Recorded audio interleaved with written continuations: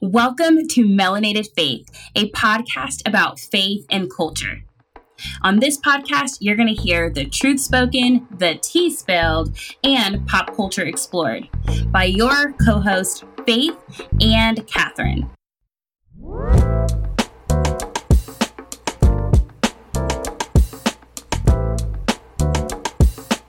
Hey guys, welcome back. Today we're going to be talking about Chapter 7. Chapter 7 is called Facing the Oppressed, Facing God. And this chapter is about repentance. Faith, can you tell us, what do you think repentance means in the context of reconciliation? I think in the context of reconciliation, repentance means a complete turning away from ideologies, behaviors, actions. Like if you were racist before and you decide, I want to repent. I don't want to be racist anymore. I want to change my ways. Then that means you are completely turning away from your racist ways. I mean, a complete 180, turning away. So that means now that you know and you're really choosing to acknowledge you are responsible to really begin the process in your own life of dismantling these systems that continue to oppress people. So to me, repentance is like complete turning away, complete. And like when you know better, you do better. Okay. That's repentance to me in this context that we're talking about. Yes. As Mother Oprah would say, yes, God. Yes. I think repentance is like deeply biblical. It's this idea that like you turn away from whether it's sin or, change.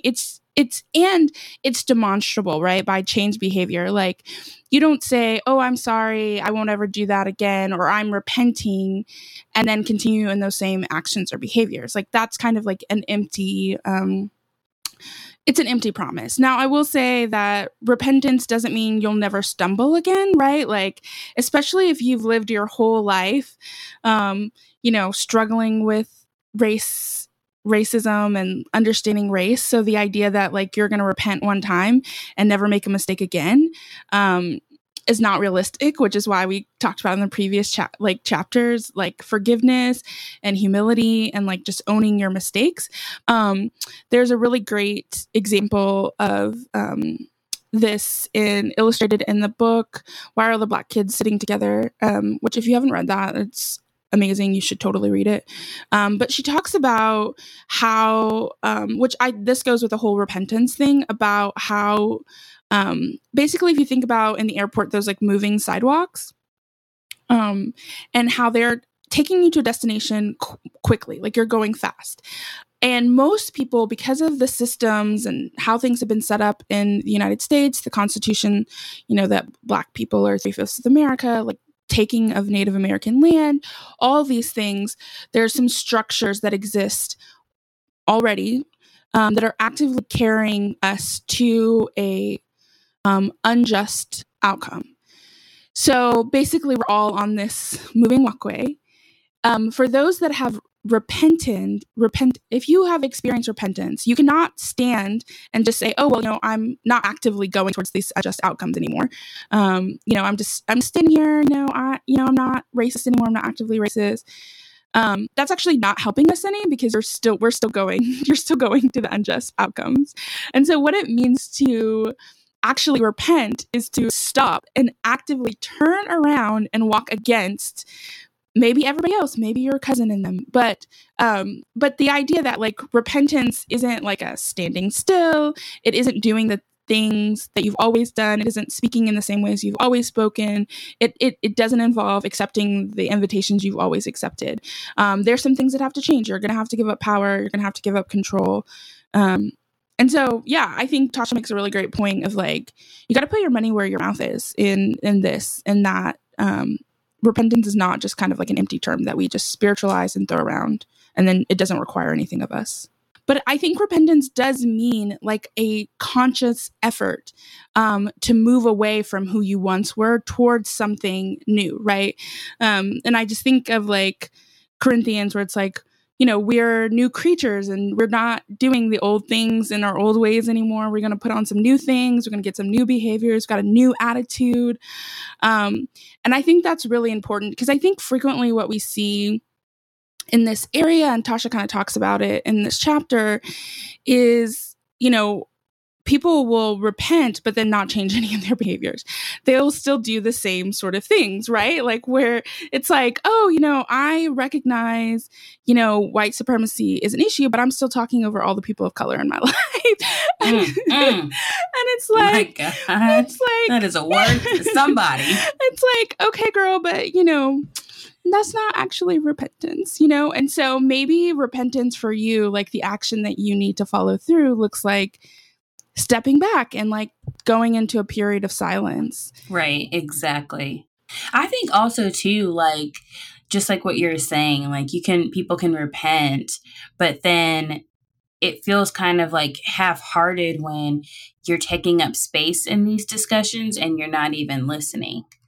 So it's like, what did you repent for? Like, you're not walking it out. You know what I'm saying? Like we need people to not just repent about this sin of racism, but then you need to like walk out what it looks like to completely change your ways and to become a listener and a learner in this conversation, not to repent. Then now I'm going to go lead the movement because, well, I can.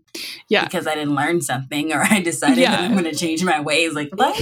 No. We want to see people walk it like they talk it, right? Like, as the Migos would say, we want to see actions that back that up. And I think it's really hard because, we love allies but sometimes I think people mistake ally meaning to speak over or to speak instead of. And I think Tasha talks about in this chapter, part of repentance is elevating the voice of others. And we saw a really great example of this, I think, a couple of years ago at a conference on the topic of justice.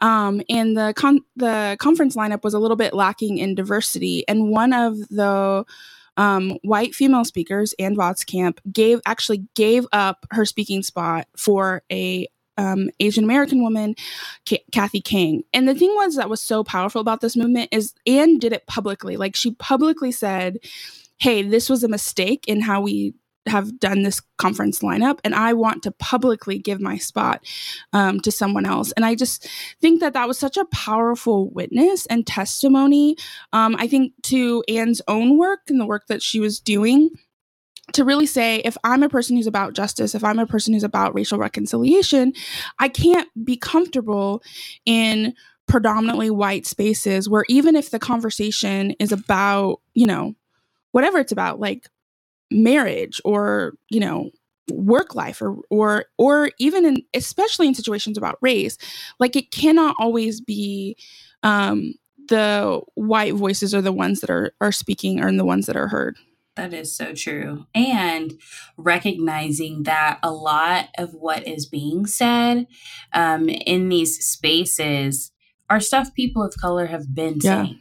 Oh, for sure. So, giving up your space, or maybe a space that was, maybe more easily accessible to you because of your color. And for some people, they might have found your work or writing more palatable.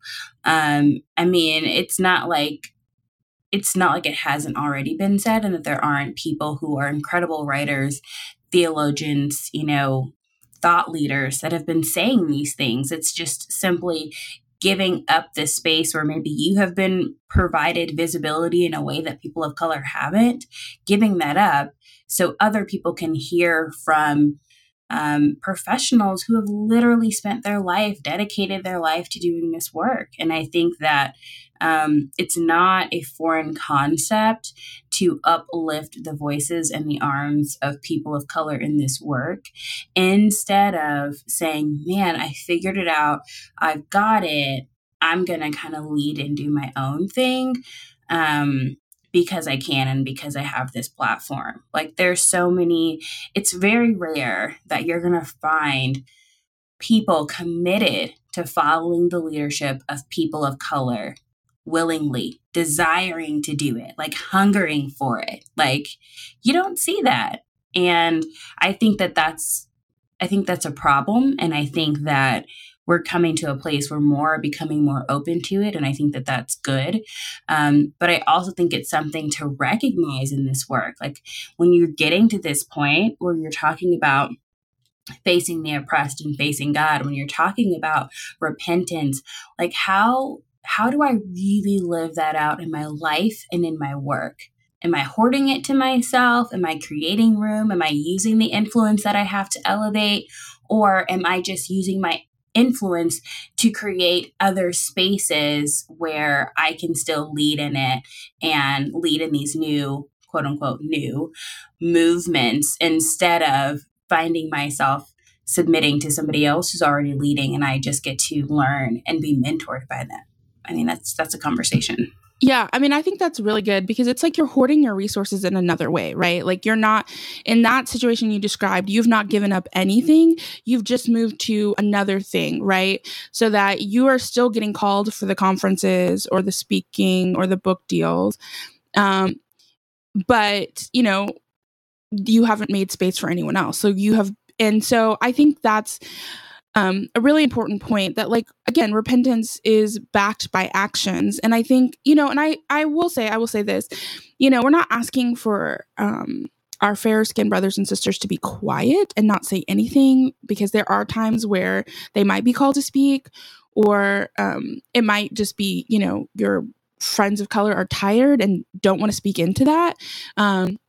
And so there's not any like cut and dry rule, I guess I would say. But I would say, examining your motivations. And I think also too, like, am I asking yourself, am I the best person to speak on this issue? And then at least asking, like, because even if it's like a situation where, I've had situations where, someone has been needed to get together, someone needed to like wrangle them in a little bit. And one of my white friends was like, do you want me to handle this or do you want to say something? And I just appreciated him asking. I did not want to handle it. I was tired. And he did it. And so, I think that's like a really great thing to just think about and do. Like, not be silent, but just think about how you're using your voice and how you're moving in spaces. Right. And also, like, one thing I like to tell people is that it's going to cost you something.